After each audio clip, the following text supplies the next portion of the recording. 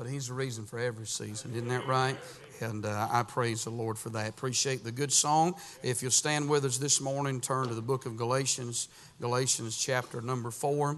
And we'll bring the message that God has laid upon our heart. Appreciate the song this morning. And again, not having choir today due to all the props and things in the play, but we understand that. But I like choir singing, don't you?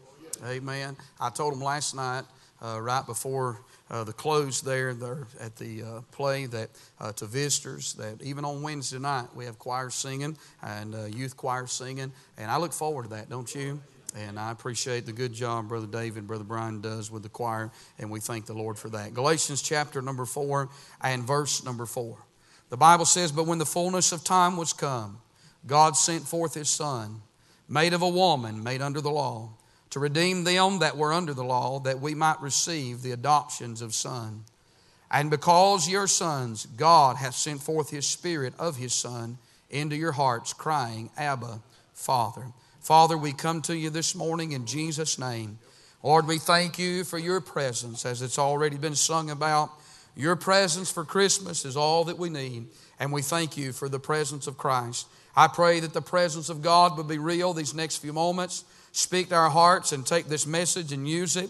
God, may you be glorified. I pray that your Son would be magnified, and I pray that the church would be edified tonight or this morning. I pray, God, that you would help us, touch our minds, illuminate our hearts and our minds, give us that ready turn of thought. And I ask you, Lord, to do for us what we cannot do for ourselves. And we'll love you, we'll praise you, and we'll thank you. In Christ's name we do pray. Amen. Amen. You can be seated this morning.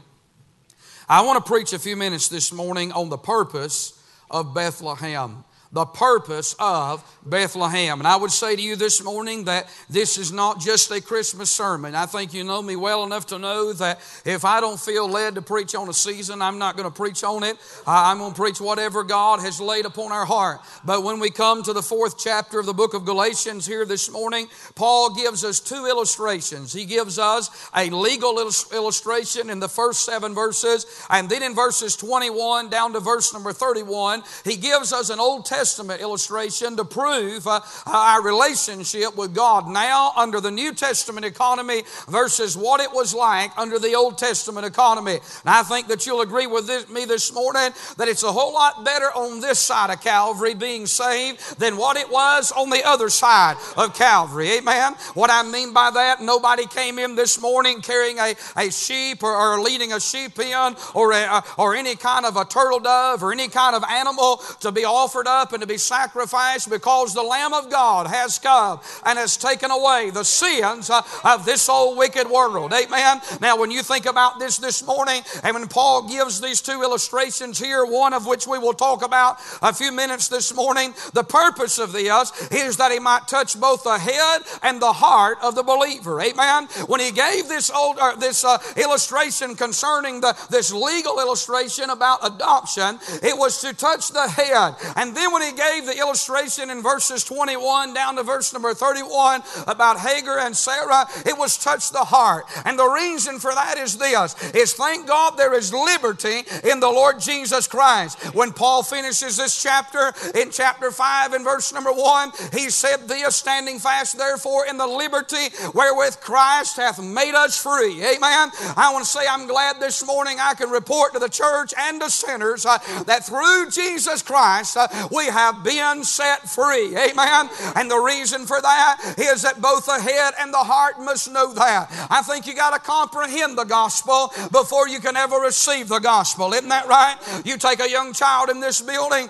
they may come to the altar and have a true desire to be saved. Their heart wants to be saved. Their heart wants to receive Christ, but they do not fully understand. They have not fully comprehended. There's got to be a touch intellectually, and then there's got to be a touch within the heart. Amen. But I'll tell you the goodness about that is this, that once you and I have heard the gospel and we understand it and then we receive it, thank God then we can enjoy it. Amen. And brother, that's the truth of the gospel, is that it helps us both within and without. Amen.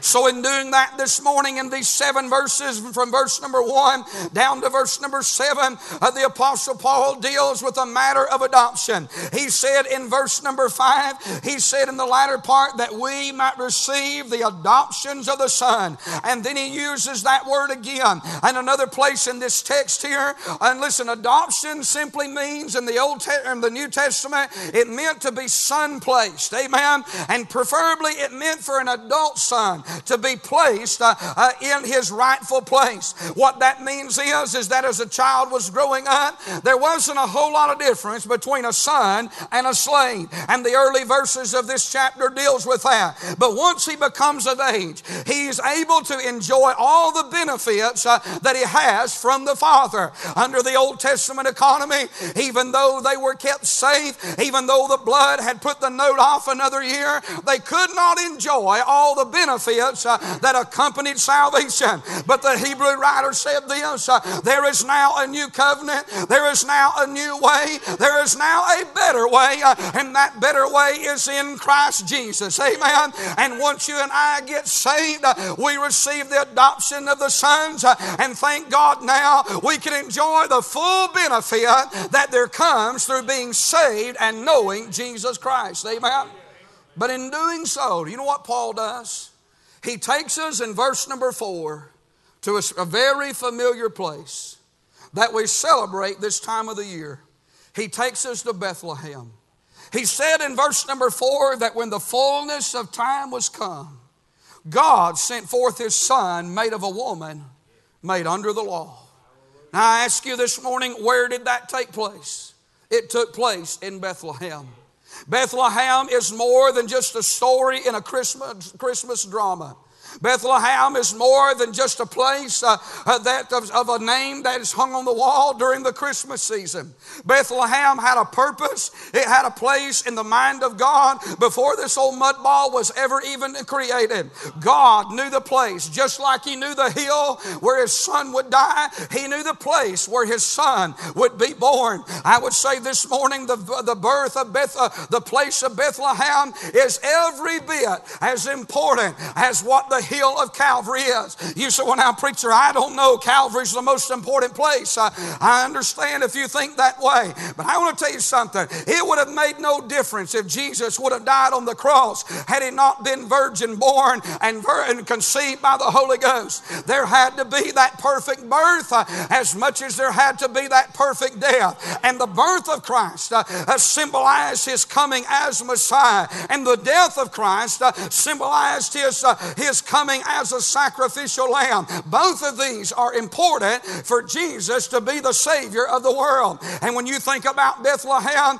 what Paul does in verses 4 and 5 and 6 is he reveals the purpose of this place that we call Bethlehem. I want to give them to you this morning and be through. My friend, Bethlehem serves a threefold purpose. And I want to say number one this morning, in verse number 4, I see that Bethlehem reveals the mystery of the love of the Father. Notice the Bible said that when the fullness of time was come, God sent forth His Son. Now you think about where God sent His Son, the place that God sent His Son into. He sent Him into a world, my friend, that was filled with darkness. Is that right this morning? He sent Him into a world that was full of destruction, a world that was filled with demons, a world, my friend, that was full of disease and sickness. That is the world that God sent forth His Son into. There's not a parent here this morning that you would ever think about sending your son or your daughter into those dangerous conditions. But Christ left the Father, and the Father was willing to give the Son that He might come to this old sin-cursed earth. He condescended amongst men. He was conceived of the Holy Ghost. He was wrapped up in flesh, born in Bethlehem, born of a virgin, had, my friend, the blood of God and the flesh of man, my friend, within His being. God took all of His glory and all of His deity, and He poured it into humanity and wrapped it up in a little baby and laid it in a manger on that Bethlehem morning, and laying in that little stone trough, It was the darling Lamb of God. It was God in the flesh, the Savior of the world. I say, oh, what love that the Father hath bestowed upon us, that we should be called the sons of God. What boundless love He has given His Son, that you and I, the sons of men, might become the sons of God. You see, is that not a mystery this morning? That God would send forth His Son. Oh, what a mystery. I do not understand the love of God this morning, but I do receive it.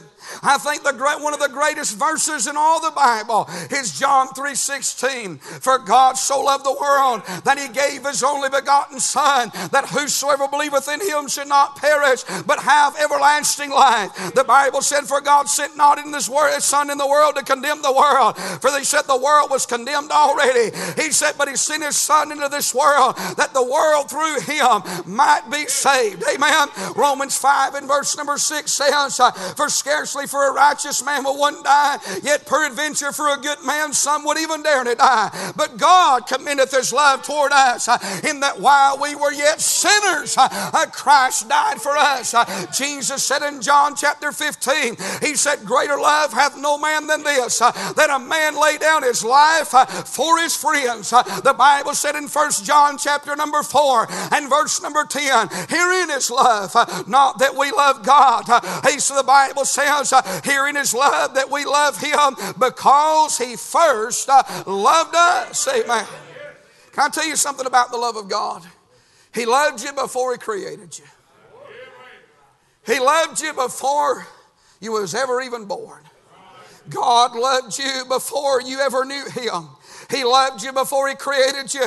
He loved you before He saved you. He loved you before He loved us. And before we ever knew who He was, He loved us when we rejected Him. He loved us when we ignored Him. You think about all the years that you just ignored God, but yet He loved you. God cannot love you any more than what He has already loved you, and He cannot love you any less than what He has already loved you. I'm reminded of what He told the nation of Israel. He said, yea, I have loved thee with an everlasting love. I'm telling you, it's good to know that God loved me before the foundations of this world. Hey friend, I'm not a Calvinist, but I do believe in the sovereignty and the providential hand of God, that when God formed that little hill outside the streets of Jerusalem, He formed it with a hand of love, a hand of mercy, and a hand of grace. He put His Son upon the cross, and He smote Him, and He bruised Him. Why? Because He loved you and He loved me. Amen. And I want to tell you, that's a mystery this morning. You think about how sorry and low down and rotten we are this morning. When you think about all of our faults and our failures, when you think about this morning how low we are by the standard of God, I'm telling you, God left the heights of glory and He came to the very lowest of hell. What would possess Him to do that? It was nothing more than love. There wasn't anything in us worth loving. There wasn't no prosperity. There wasn't no gain. But yet He loved us anyhow. Amen. You know, it's kind of like when a man and a woman falls in love. Have you ever seen somebody and wondered how he got her or she got him? There's some of you in this building I've wondered that about. And I know I'm not alone when I think that. And there's people, please pray for me in this matter. I'm just being honest, and maybe I shouldn't be. But I've looked at some people and I thought, man, there is no doubt love is blind. And I'm not talking about 25 years later. I'm talking about on their wedding day. There's some things even makeup won't fix. You know that? And brother, I'm telling you, you can put all the lace and the makeup around them, but I'm telling you, it's like dressing up an old fence post. I'm just being honest with you. I mean, y'all just might as well be honest too. You've looked at some people and said, what in the world did she ever see in him? I mean, there's no way they've got that great of a personality. What was their personality? Brother, I'm telling you, If their personality was glorified, there's some things I don't understand. Isn't that right? You know what it is, Brother David? It's a mystery that we cannot explain. It's the knitting of two hearts. It's love. The Bible says love beareth all things. I'm going to tell you there's something this morning that many times we overlook, and it is the power of love.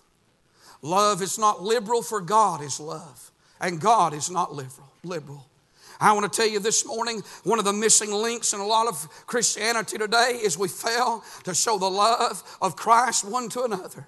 The Bible says that charity, love, never faileth. Amen? I'm telling you, a man that loves his country will go to the battlefield and take a rifle and will step on foreign soil and will shed his blood for people of the same nationality that he has never seen, nor will he ever see. All because he loves his country, and for the cause he will die for freedom. That's what love is. It sacrifices. The love of a father and the love of a mother will go beyond any measure and any means, will empty out any resource they have, will bear any bruising, will bear, my friend, any ridicule or any criticism for their children. You know what that is? That's the mystery of love, friend. Love goes beyond our comprehension. Love goes beyond our identity. Love goes beyond our own comfort.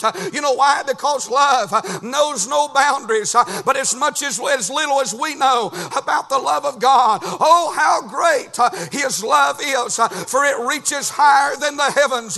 It reaches lower than the hell. My friend, love reaches beyond all humanity. For God didn't just love the white man, but He loves the black man, the red man, the yellow man. He loves the free and He loves the bond. He loves the wise and He loves the unwise. He loves the young and He loves the old. He loves the guilty and He loves the innocent. God loved every man, every woman, every boy, every little girl that's ever treaded this face of this earth. Oh, the mystery of the love of God, that He would give the only Son for all who would love and would accept Him. Jesus died for every man.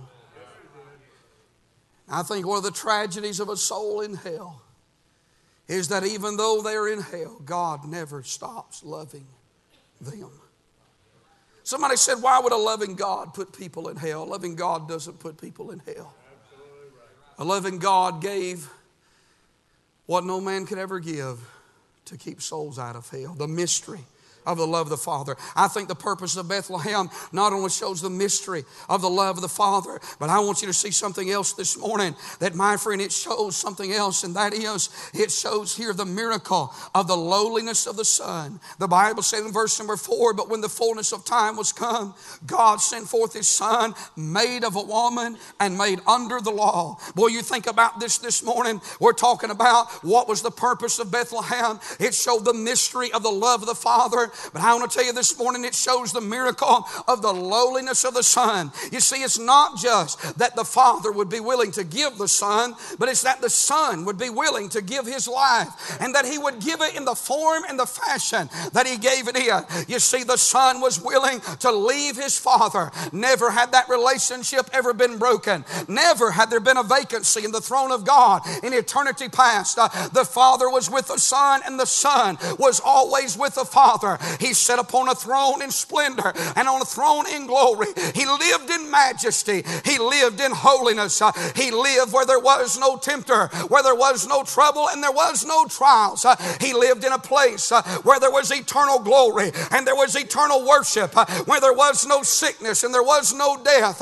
There was no suffering and glory. Can you imagine living in such splendor? What we look forward to is what the Son left behind, so that He could come to a sin-cursed earth, walk amongst men, and live and die on an old rugged cross. Is that not a miracle, that He would be willing to leave such a wonderful atmosphere and to come to the very depths of a sin-filled atmosphere? He leaves the Father, but He loves the fallen. You see, when Jesus walked on this earth, He didn't walk upon this earth despising the Father's will. He didn't walk upon this earth despising Calvary. He walked upon this earth for 33 and a half years, and He delighted to do the will of the Father. Isn't that amazing? That not only the Father loved us, but the Son loved us. The Son came And he said, my meat is to do the will of him that sent me. He said, I do always those things that please my Father. The Bible said, who for the joy that was set before him. What was set before our Savior was a brutal cross, and it was gruesome suffering and pain and agony. How could he look at that with such joy? Because beyond the cross, he saw a Father that was pleased, and he saw people that were redeemed. He saw those that would be rescued, those that would be brought out of sin, those that would be brought out of darkness and into light. He looked beyond our fault and he saw our need. He looked beyond who we were and saw what we could be. He looked beyond this world and he saw the glory world. He saw a bride that would come out of a dunghill. He saw, my friend, sinners that would rise up out of the grave and one day would be glorified. He looked beyond this world and looked into the eternal world. Oh, what love of the Father, but what love of his Son this morning. That he loved the fallen, he left the Father, and then he lived in the flesh. You know, there's a part of Jesus that I'm very careful what I say about it. And I think we ought to be, because one, I don't want to get it wrong. And two, it's just a fine line to tread, but yet it is Bible truth. Some of it I don't even fully understand. I've read different commentaries who define it, and maybe they know more than I know, but yet it is such a fine line that it almost even brings fear to my heart to talk about. You say, what is that, preacher? It's Christ living in the flesh. Because when Jesus was born in Bethlehem, he was as much God then as he ever has been or ever will be. But yet somehow, in some way that I cannot even explain within myself and would not debate with others, Christ limited himself to his comprehension, to his physical ability. There was things I know that we could say, well, he's God. He can do things at all times, and I understand that. But yet he allowed himself to go through the growth process as an infant, as a young adolescent, as a teenage man, boy, and into a young adulthood. Christ allowed himself to grow those 33 and a half years that he lived upon this earth, that he allowed himself to be limited in humanity. You say, oh, preacher, I don't believe that. Well, the Bible says that he was in all points tempted like as we are, yet without sin. There are things that these young people are tempted with that you and I as adults are no longer tempted with anymore. And Christ, when he was born as a babe in Bethlehem, one of the miracles of that birth is that he was not born a Superman. He did not lay in that manger as a Superman. He was God, but he was limited. How in the world can we even explain that?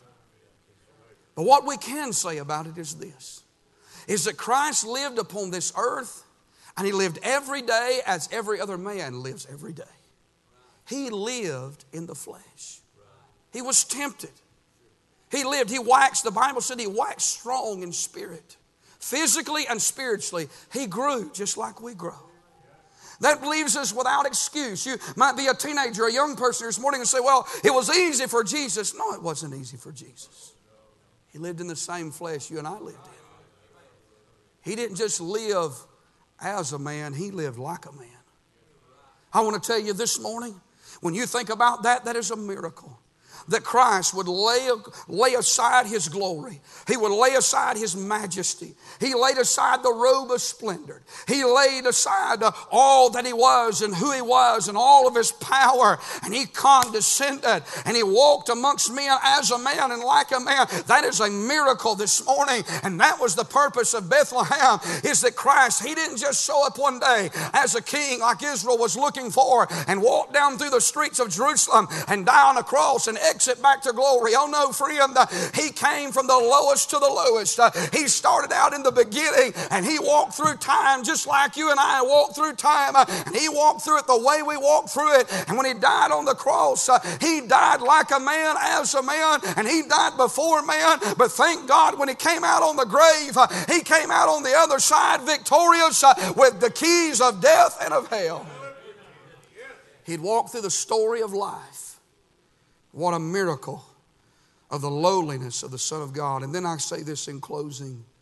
Not only does the purpose of Bethlehem reveal the mystery of the love of the Father, the miracle of the lowliness of the Son, but the purpose of Bethlehem is that it reveals the marvel of the liberty of the Spirit.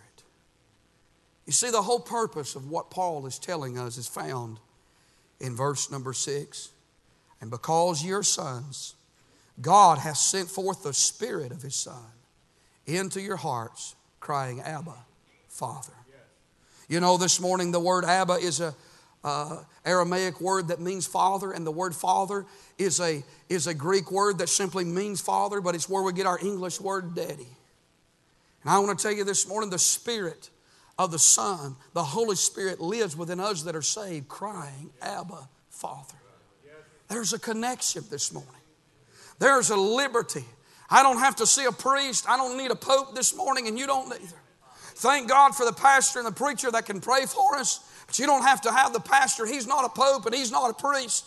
I'm glad this morning every one of us can go home and get on our knees and we can talk to God.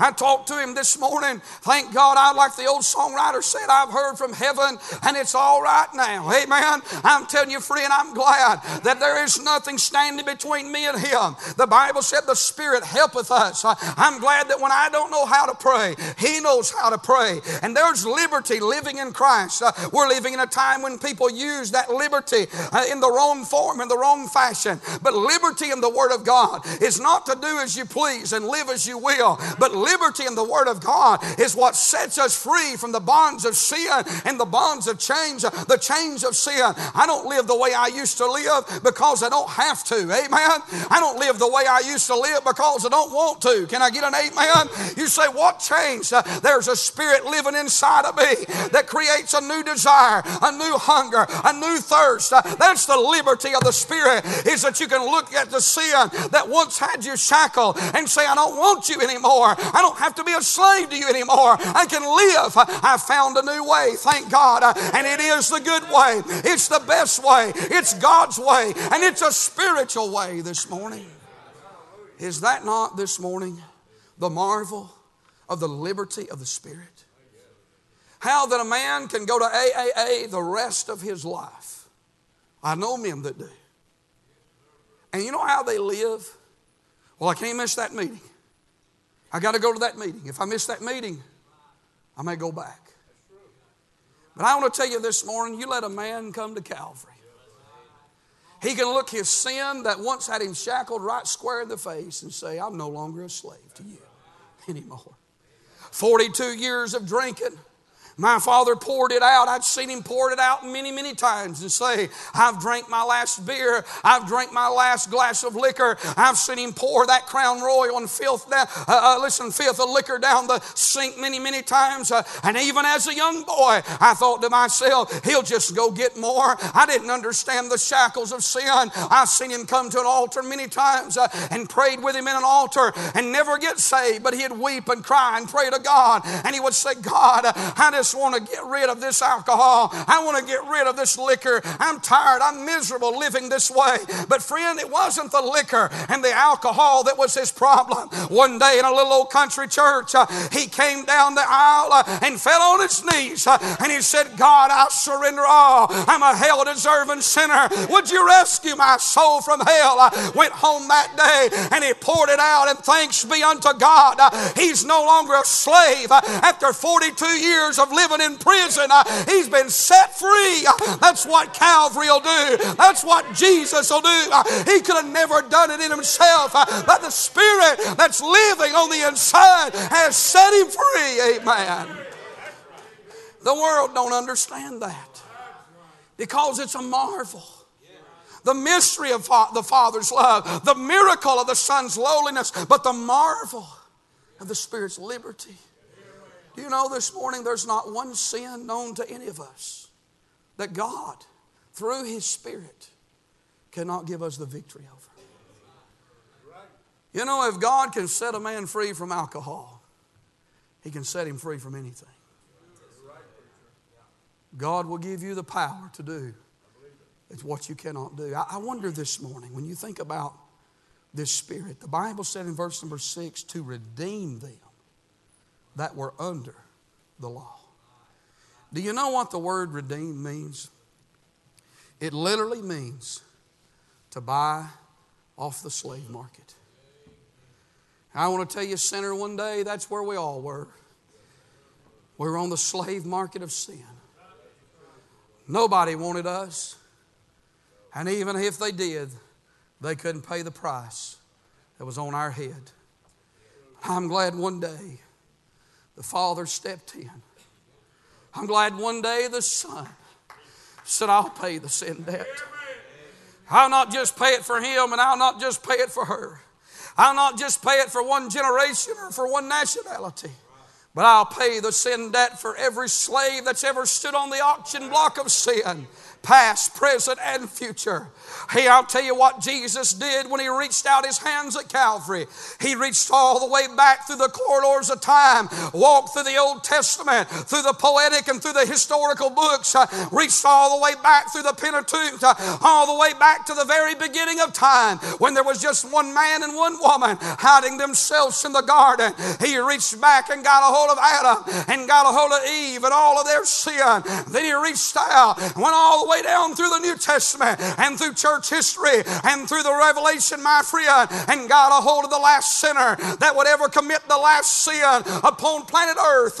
He reached from the beginning and He reached to the end, and He pulled it all in at Calvary, and with His blood He baptized the sin of every sinner in His holy blood. And thank God, I'm glad I can say this morning, my sins are gone. They've been washed away in the blood of the Lamb of God, and I've been set free. I've been set free. We've been set free. What liberty this morning.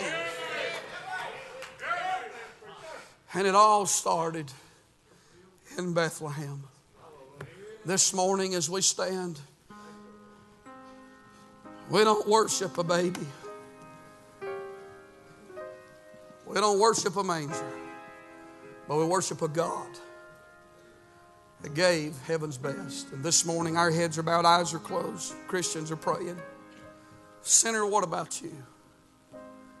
Do you have what it takes to go to heaven this morning? Is Christmas just a nativity to you, or is it a reality? How about it this morning?